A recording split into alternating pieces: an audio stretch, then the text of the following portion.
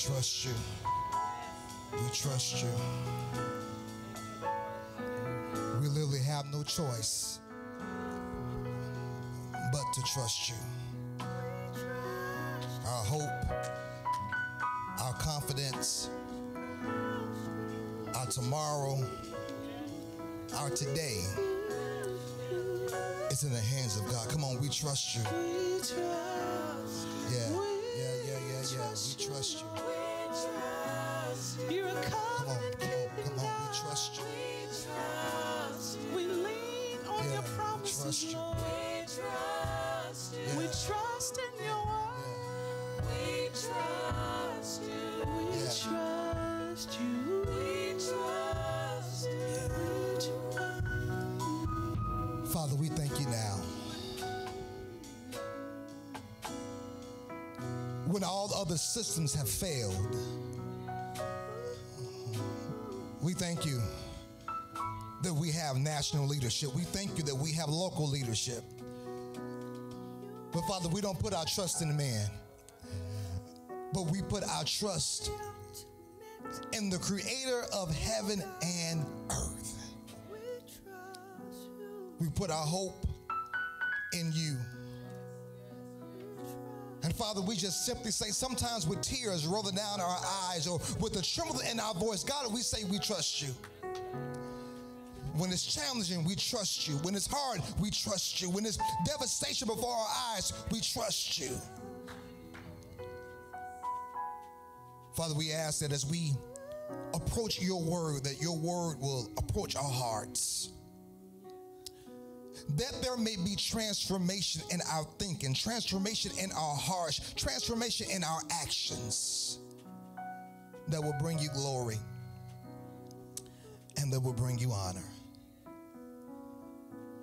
We glorify you and we magnify you. And it's in the precious name of Jesus we pray. And all of God's people said amen and amen. Good morning again and welcome to the Hopewell Experience. Hope at home, Hopewell everywhere. We are so ecstatic, so delighted that you are watching us right now. You don't have to, and we don't take it for granted, but we're so glad that you're here. And we know that God has something special in store for you while you're here with us. If you have not already, go ahead and share, go ahead and tag, go ahead and like, so that others can be a part of this worship experience as we're getting ready to go into the Word of God. Today is a special day, not just because it's the day that the Lord has made, but we're going to rejoice in it. But today is a special day because some years ago, a special woman was born on this day. We celebrate the birth of our minister of music, Sister Greta Matthews. Amen. Amen. Today is her 15th birthday. Praise the Lord. Amen. Amen. God done blessed her. Amen. Amen. And we're so delighted. I would sing happy birthday too, but I don't want to ruin her day. I don't want to ruin her day. Amen. But I definitely appreciate her. She is a joy to be able to work with. And I tell her this all the time. She is just funny. She doesn't have to do much, but she makes me laugh. And we have that inside joke all the time. But we appreciate you, ma'am. Happy birthday to you. I hope and pray that you celebrate it and just enjoy the rest of the month. Let it spill over into March as well. Amen. And just enjoy all of it. But today is also another special day because we have made history in the 118 years of Hopewell. We are today welcoming our first virtual members to the Hopewell Missionary Baptist Church. Amen. It is literally Hopewell everywhere. I am so ecstatic to be able to welcome back home brother and sister Jerome and Karen McCaskill all the way from Corpus Cove, Texas. That's right. Hopewell done made its way all the way to Texas, and we give God the praise, the glory, and the honor for it. I've been connected with them. They reached out to me a few months ago and said, Pastor, listen, we've been following the ministry of the Well online for about the past 2 years, and we want to connect. I said, what you say? They said, we want to connect, and we want to be a part of Hopewell Team Texas. So I'm so ecstatic once again that Hopewell has representation all the way in Texas. Come on, make some noise with me. Help me welcome the McCaskills. Amen. Amen. Amen. As soon as the coast is clear, amen, I'm going to come to Texas Texas to do a 3-night revival. Amen. It's just maybe the 3 of us. Amen. But we're going to do a 3-night revival. Amen. Over in Texas. Amen. Again, we're so excited. So excited about that, and they're excited about the ministry all the way from Texas. So it is literally Hopewell everywhere. Amen. And we give God praise and glory for that. Get your Bibles. I'm excited this morning, and go to Luke chapter 10. Luke chapter 10, a familiar passage of scripture. Luke 10, verses 30 through 36. Luke chapter 10, as we continue in part 2 of our series entitled The Fight Continues. The Fight Continues. Luke 10, 30 through 36. And I'm going to read from the New Living Translation of the Bible, and it reads as this. Jesus replied with a story. A Jewish man was traveling from Jerusalem down to Jericho, and he was attacked by bandits, attacked by robbers. They stripped him of his clothes, beat him up, and left him half dead beside the road. By chance, a priest came along, but when he saw the man lying there, he crossed to the other side of the road and passed him by. Verse 32, a temple assistant walked over and looked at him lying there, but he also passed by on the other side. Then a despised Samaritan came along, and when he saw the man, he felt compassion for him. Going over to him, the Samaritan soothed his wounds with olive oil and wine and bandaged them up. Then he put the man on his own donkey and took him to an inn where he took care of him. The next day he handed the innkeeper 2 silver coins, telling him, take care of this man. If his bill runs up higher than this, I'll pay you the next time I'm here. Now, which of these 3 would you say was a neighbor to the man who was attacked by the bandits? Jesus asked. I want to preach this morning from the topic, fix the road. All right. Fix the road.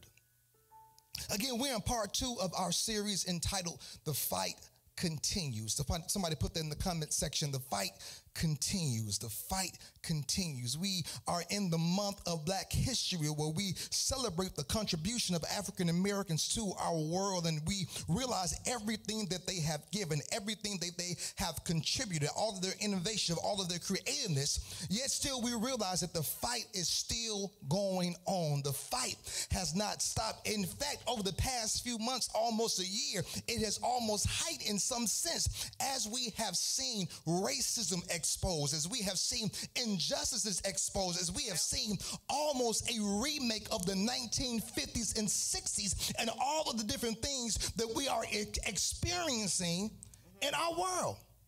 We realize that, and we know that the fight, there is still a fight that is going on. And I believe this, saints of God, that as the church, I hope you watched the Black Church documentary this past week. If you have not, please go and watch it so that you can be able to understand the stance, the posture that the African American church took in the midst of the struggle. Right. And just as they did that years ago, in the 50s and the 60s, that we too have to pick up that mantle once again. We cannot just be so satisfied with being spiritual superstars and having all the likes and having all the shares and having all of the followers on social media, where we're not meeting the needs of those that are around us, where we're not speaking prophetically to the things that are going on in our world right now. It does not make no sense at all how big your building may be. In fact, it don't even matter now, because we're all on the same stage. We're all doing a virtual church. That none of those things matter. With your budget, don't tell me how big your budget is. Tell me how you're using your budget to be able to bring help to your city, restoration to your community, and hope to your world. The church now is being challenged. What are we going to do?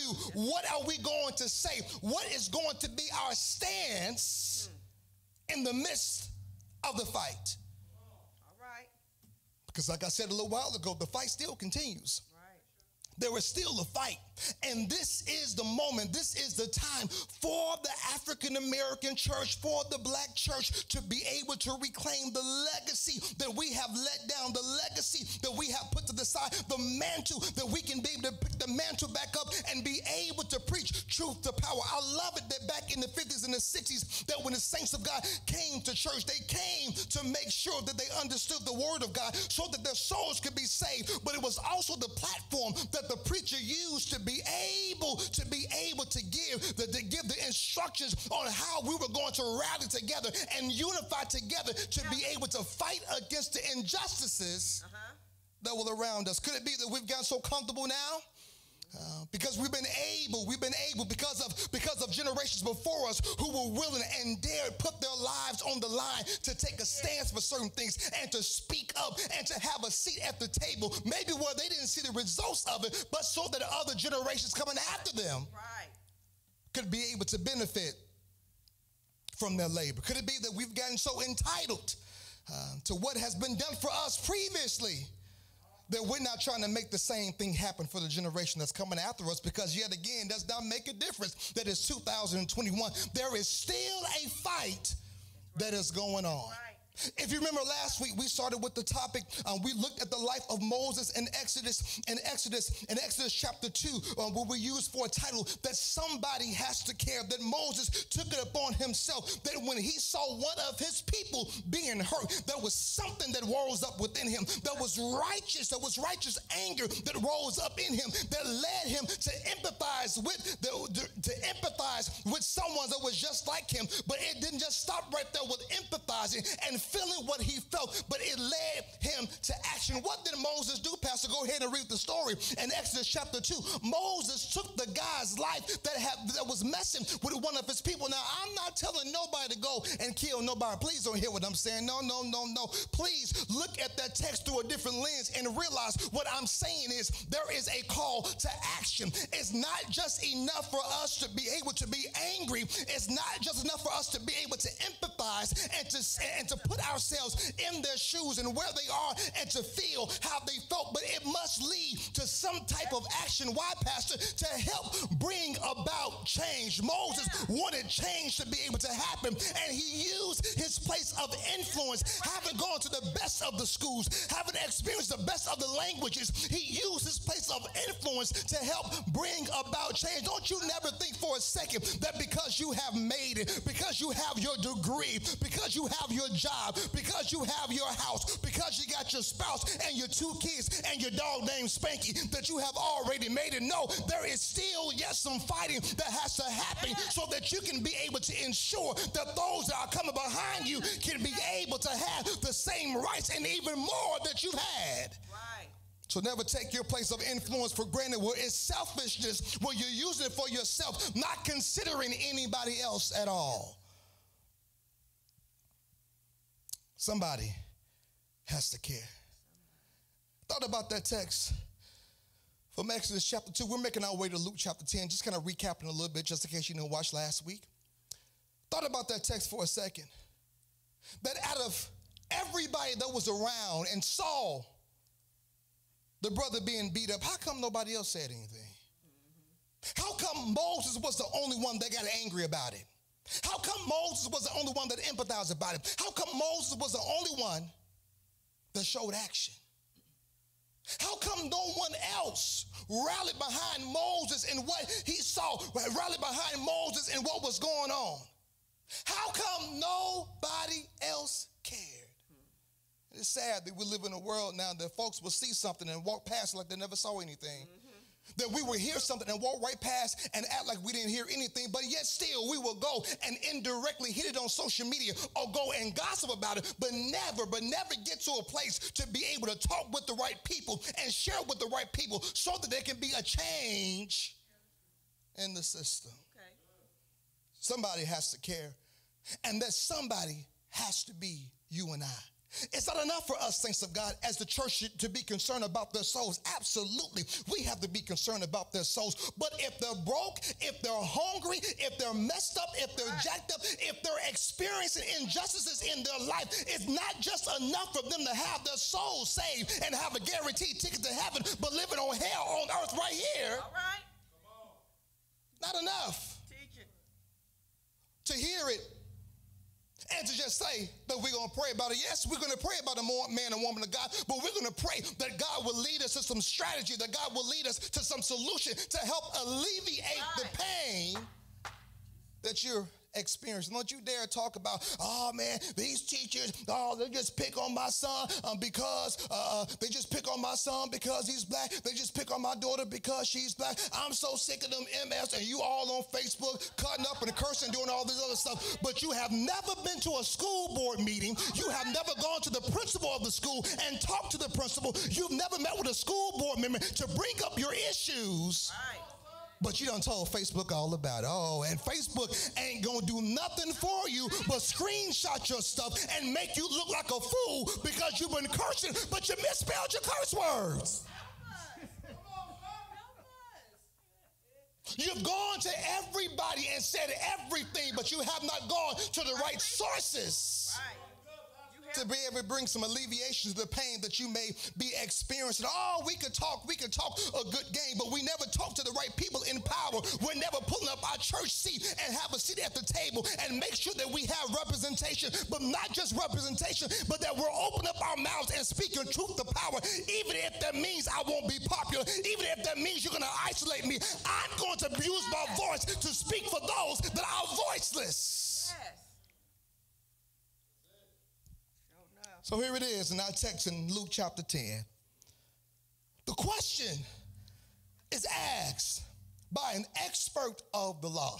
He knows the word, he knows the law, he knows it very well and fine, but he's trying to trip Jesus up and trying to see what Jesus' response is going to be. But I love Jesus. He's so wise. He's so smart. All that he does to be able to trip somebody else up, he brings in a story. He brings in a parable. Jesus is the greatest storyteller. That's why I tell every preacher, be like Jesus, teach like Jesus, preach like Jesus. Jesus loved telling stories. He used stories to be able to illustrate a point that will bring the person in. And once he brought the person in, he will end it with a question to put the responsibility back on them.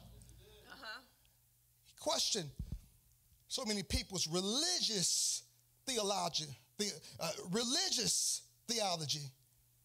to find out the issues of their hearts. Somebody asked the question, teacher, what do I do to inherit eternal life? You got to read verse 25 through 30 to maybe get the full context. I told you, you got to be able just to get the whole context of what's going on. And they're not asking about what do I need to do to inherit eternal life. They're trying to figure out, okay, I know I'll be able to get to heaven, but I want the rewards. I want all of those things that come along with it that I can be able to experience here, right now on earth. And the man answered, Jesus asked him, what does the law of Moses say? How do you read it? The man says, you must love the Lord your God with all your heart, with all your soul, with all your strength, and with all your mind, and love your neighbor as yourself. Right, Jesus told him, do this and you will live. Then the man goes on to say, and the man wanted to justify his actions. Then he asks Jesus, okay, then who is my neighbor?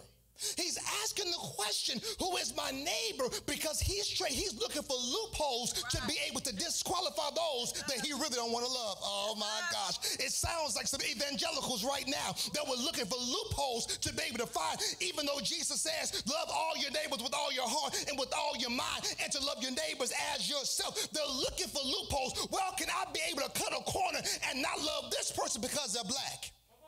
Can I find another corner and go around this way and not love this person because they're a woman and they're a woman of color? They're looking for loopholes, and Jesus is challenging their hearts. What does Jesus do? Come on, preachers and teachers, teach like Jesus, preach like Jesus. Jesus tells a story to be able to get his point across, which leads us to Luke chapter 10, verse 30. Here's what Jesus says. He starts with the story. He says there was a Jewish man traveling from Jerusalem down to Jericho, and he was attacked by bandits. They stripped him of his clothes, beat him up, and left him half dead beside the road.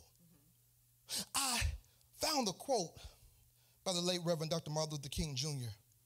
that helps open up this text and helps us see this text from a different perspective that I can be honest and say that I never saw it from. Here's what he says.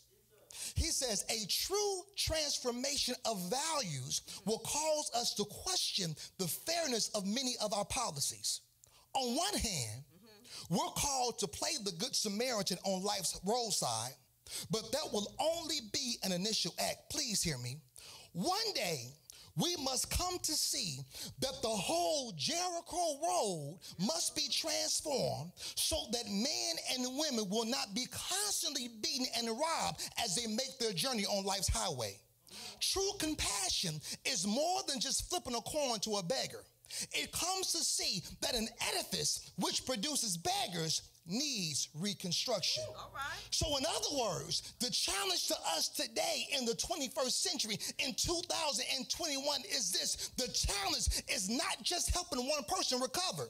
The challenge is for us to fix the roads to help the masses recover. Let me say it again. The challenge for us today is not just to give a benevolence to one person that's struggling with paying their bills and financial stewardship and being good with their money. The challenge is for us to be able to reconstruct the system and to teach people financial stewardship so that they will know how to be able to deal with their money and pay their bills on time and put money in their savings account. The challenge for us today is not just to help one kid read. The challenge for us today is not just to preserve the life of one person. The challenge for us today is to be able to transform and reconstruct the road and the systems, to bring down the systems that are horrible and to reconstruct the systems and build a new system so that the masses of lives can be recovered. Yes. Here it is, here it is, here it is, here it is. He goes on to say that as he's on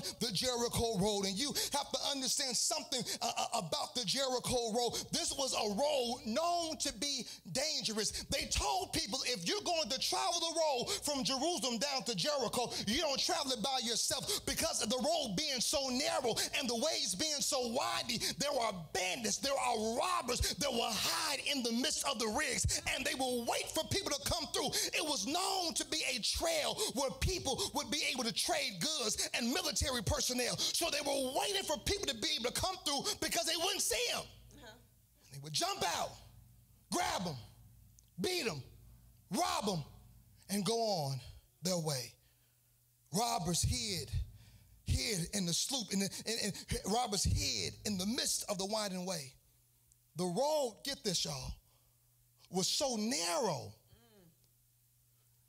that if a victim was lying there and if you was walking past, you would deliberately and intentionally have to walk over them in order to go on your way. Wow. He's lying there, half dead, beaten up.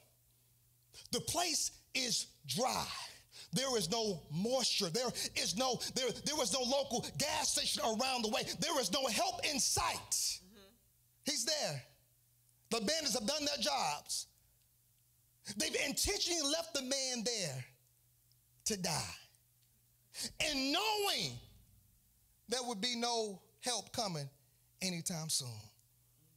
But then the story gets interesting in verse 31. Look at it. It says, by chance, a priest came through. But when he saw the man lying there, he crossed to the other side of the road and he passed them by. Wow. What?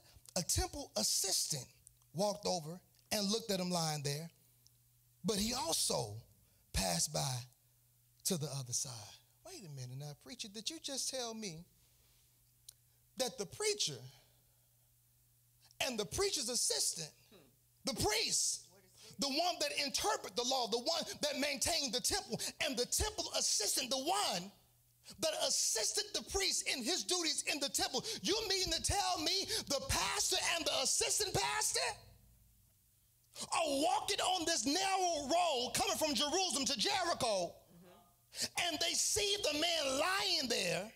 The priest looks at him, he comes along the way, he sees the man lying there, he crossed over, steps over him and crossed over to the other side to pass by. And now the temple assistant come along the way.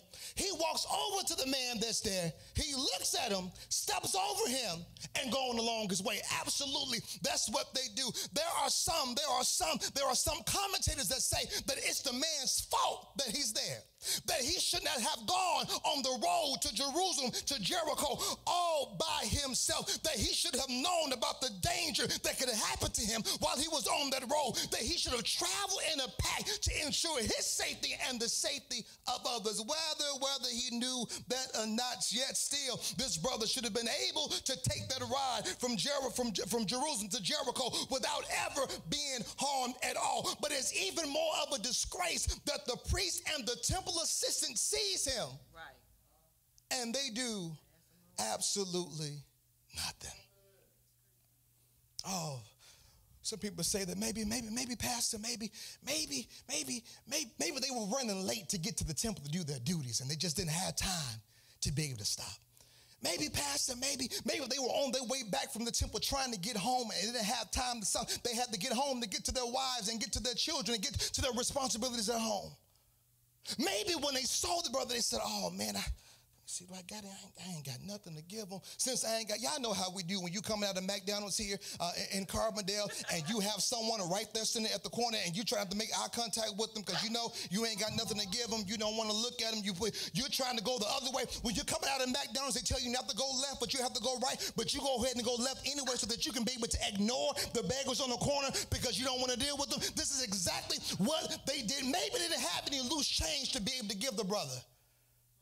Maybe they didn't have their church card to be able to tell them to call the church and one of the trustees will help him and give him benevolence. Whatever the excuse may be, they did absolutely nothing to be able to help this brother. This is why this is such a disgrace, because the very ones that should have been demonstrating mercy and compassion were the very two that did it absolutely nothing. Pastor, what do you mean? It is the religious folks that can be able to quote the Bible from Genesis to Revelations that are sometimes the most compassionless and the most merciless, the ones that have no love at all, no compassion, no kindness, nothing at all to be able to give. Here it is, saints of God. Excuses, whatever they may be, never fixes anything at all. Right. In fact, all that excuses do is prolong the problem or the problems. Excuses never fix anything at all. If it does one thing and one thing only, it will only prolong the problem and the issue. Why is it that these brothers are missing a ministry opportunity as they're on their way to the temple, to church? They miss being the church. Oh, and the truth of the matter is, saints of God, that so many of us, even in this high-tech church now, even in this high-tech world now, that we will be on our way to church and we will miss ministry moments. Why? Because we don't want to be bothered. We want to do our own thing. We don't want to get caught up in nobody else's stuff. We don't have time. We don't want to give of our resources. We don't want to give of our energy to do anything, but yet have the audacity to complain about the systems that be when we have the influence and the resources to be able to bring about a change, and we did absolutely nothing. Shame on the church. Ooh, shame on the church. Somebody shared with me, somebody shared an indirect post on Facebook where they were calling for all the places of worship to be able to open up their doors to all of this cold that we were experiencing and the ice. And they were saying, oh, the city of Carbondale should open up their doors. Oh, every church should open up their doors. Oh, I had a few words in my head I had to get out first before I commented on the post, because I wanted to make sure that I did all things in decency and in order. And I have to remind them and to let them know it's not just that easy and that simple to open up your doors, even though it's cold outside. I absolutely understand that, and I wish that we were in the place to do that. But however, in the midst of the snow and the cold, haven't you heard? We're still in a global pandemic. In order to be able to open up doors to get people to come in, you need staff. You need resources. You need to make sure that your insurance will cover everybody that walks in the doors. Why? No matter what stage in life they come in, let them fall in church, saints or ain'ts, they're going to try to sue. And you got to ensure and make sure that you're covered. Just in case. So before you want to charge the church and say what the church should be doing, what are you doing in your local church? Are you giving? Are you tithing? Are you serving? If we ever open up our doors to do that, I'm texting you, I'm calling you, and let you be the first staff member to help us do what we need to do. They will walk over to the brother and did absolutely nothing. All right. They saw him, walked over him, and did absolutely nothing. They made an excuse, and excuses never fix anything. It only prolongs the problem. That's why I'm always encouraging us, saints of God, that you just can't be concerned. Yes, as parents, you have to be concerned about your kids and how they're advancing in the educational system, and you have to speak up for them, absolutely. But please get the bigger picture of it. Don't just fight for your child, but fight also for the benefit of all kids to be able to learn and have a better learning environment. That's why we can't afford to make excuses any longer. That's why now, heck, every meeting is on Zoom now. Every meeting is on technology now, that we can be able to tap in there and know what's going on and have a seat at the table and have our voices be heard. I heard a wise man once say this, that if you're not at the table, you're on the menu.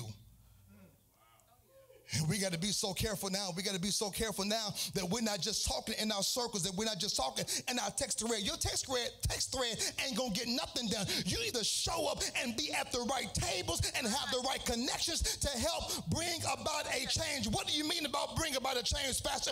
We have to help fix the roads. Yes. Go ahead. So rather than trying to call churches out about what they're not doing, how about we put our resources together and see what we can do to enhance the Carbondale Women's Center, which is what it was created for, and see what grant opportunities and see how we can, as churches, put our resources together to help them hire more staff and have the resources necessary to do what they need to do. Oh, Pastor, you just being real petty. Sometimes every now and then Jesus was a little petty. But he always had Bible to back it up, praise the Lord, and I do too. They look at the brother, they see him, and they do absolutely nothing. The ones who should have been the definition of mercy and compassion did nothing. Oh, what a sad indictment on the saints of God. What a sad indictment on the house of God. For us to see and to hear and do absolutely nothing. Excuses never fix anything. It only prolongs the problem. But get this, you all. You can't fix what you ignore. They see the brother, but what do? They ignore him. He's been beaten. He's been robbed.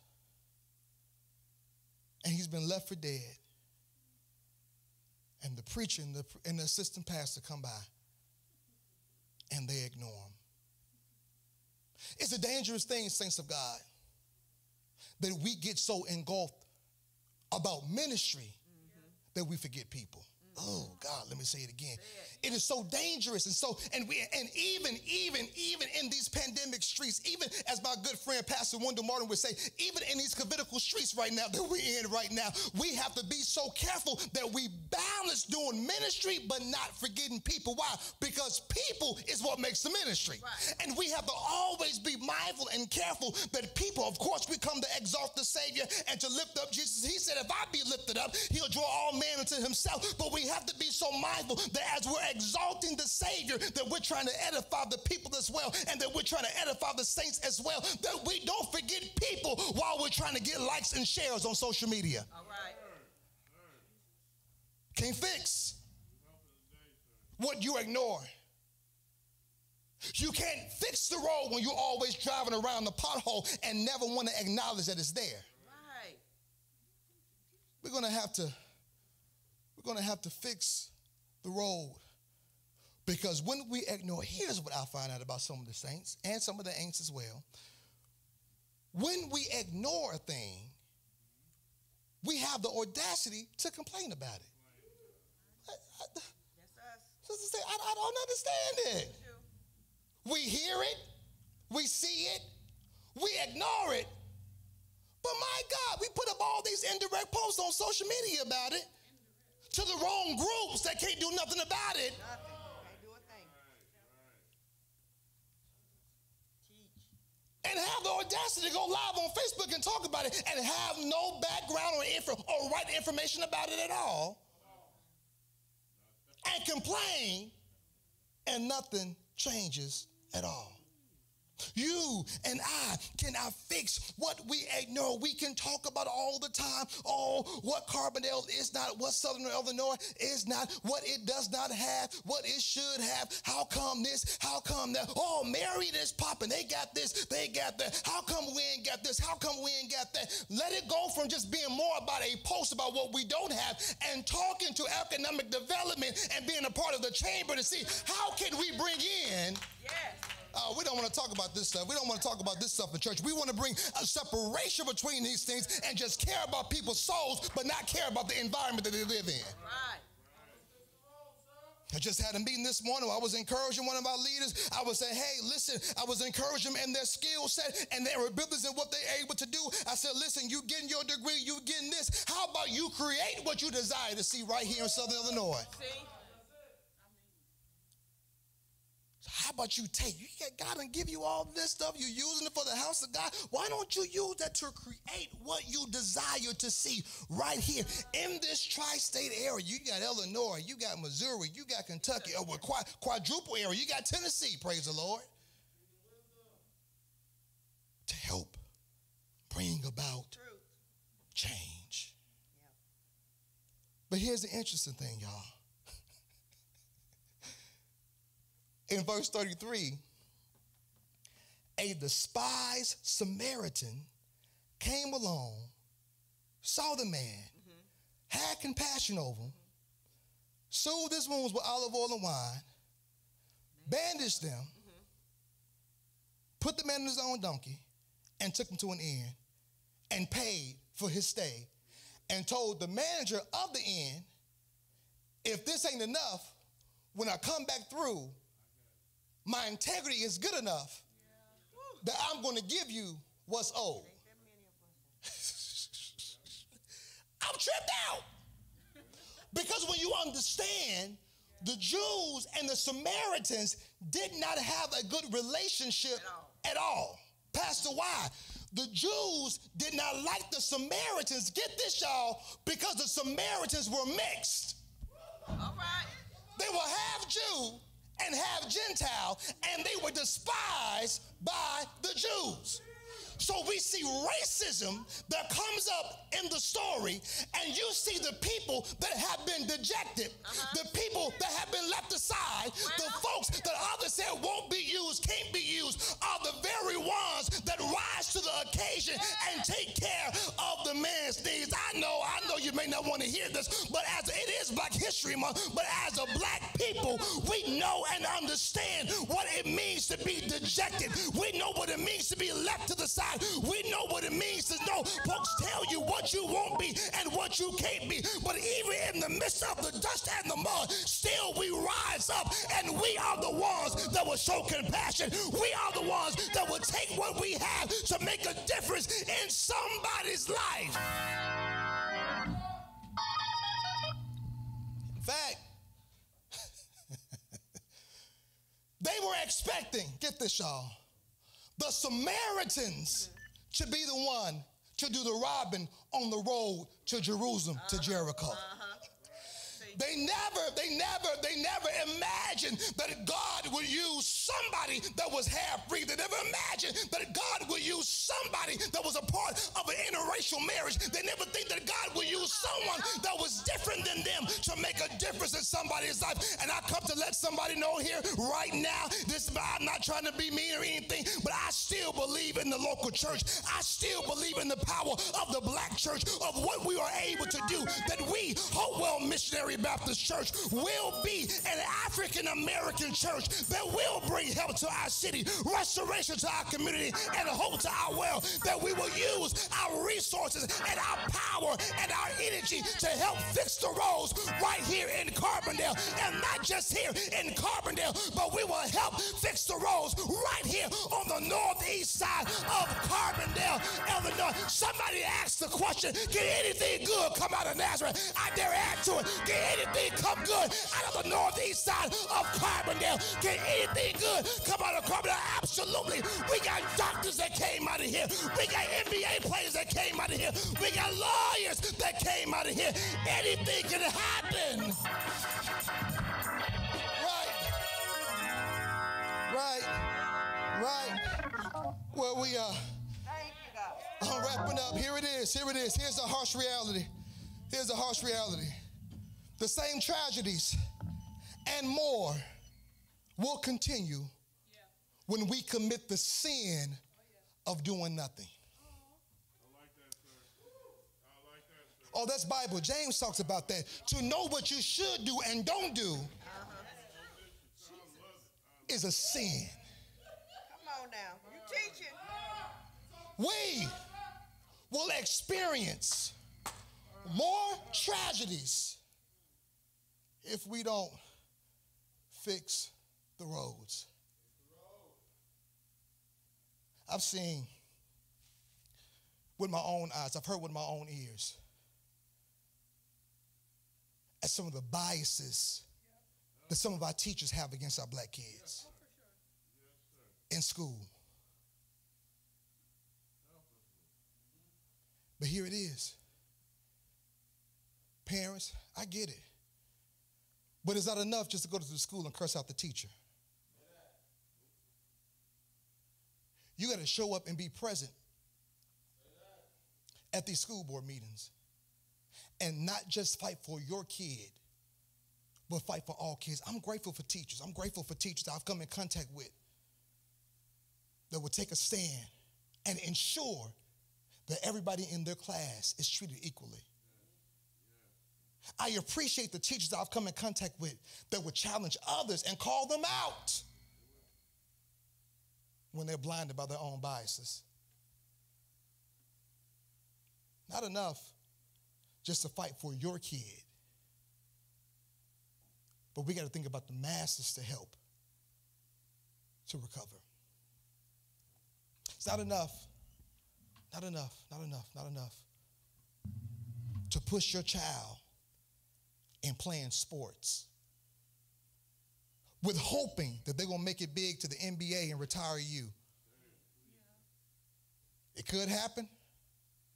It might not happen. But make sure it's balanced.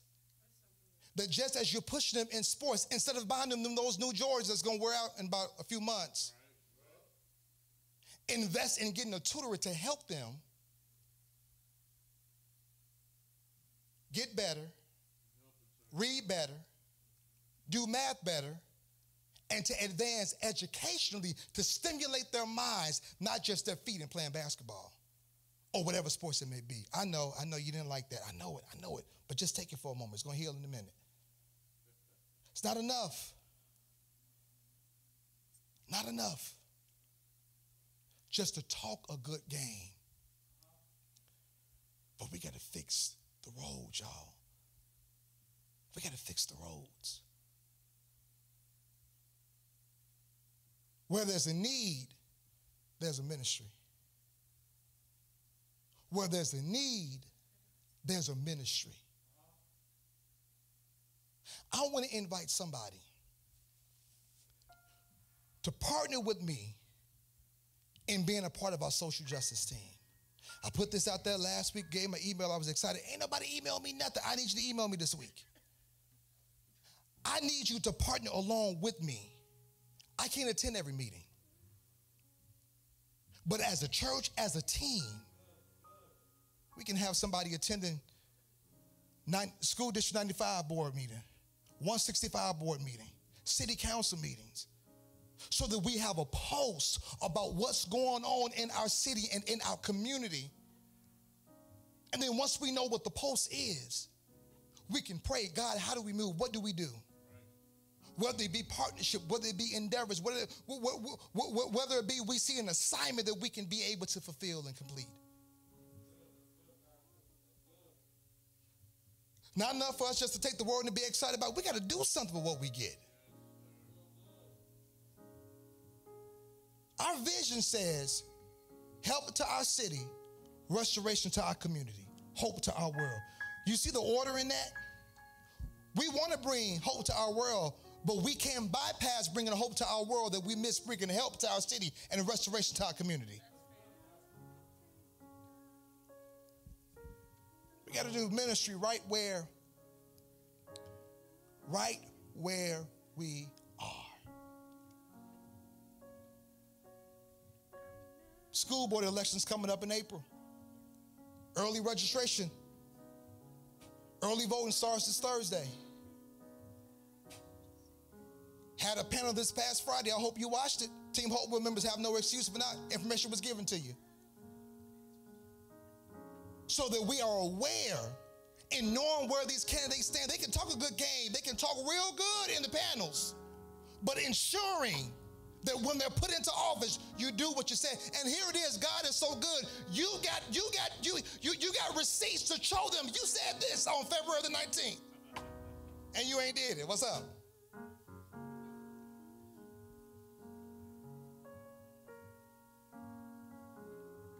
Being a part of different commissions that the city has, being a part of county commissions, using our sphere of influence to help bring a change right where we are. Please, please, ma'am, please, sir, don't disconnect social justice from the Bible.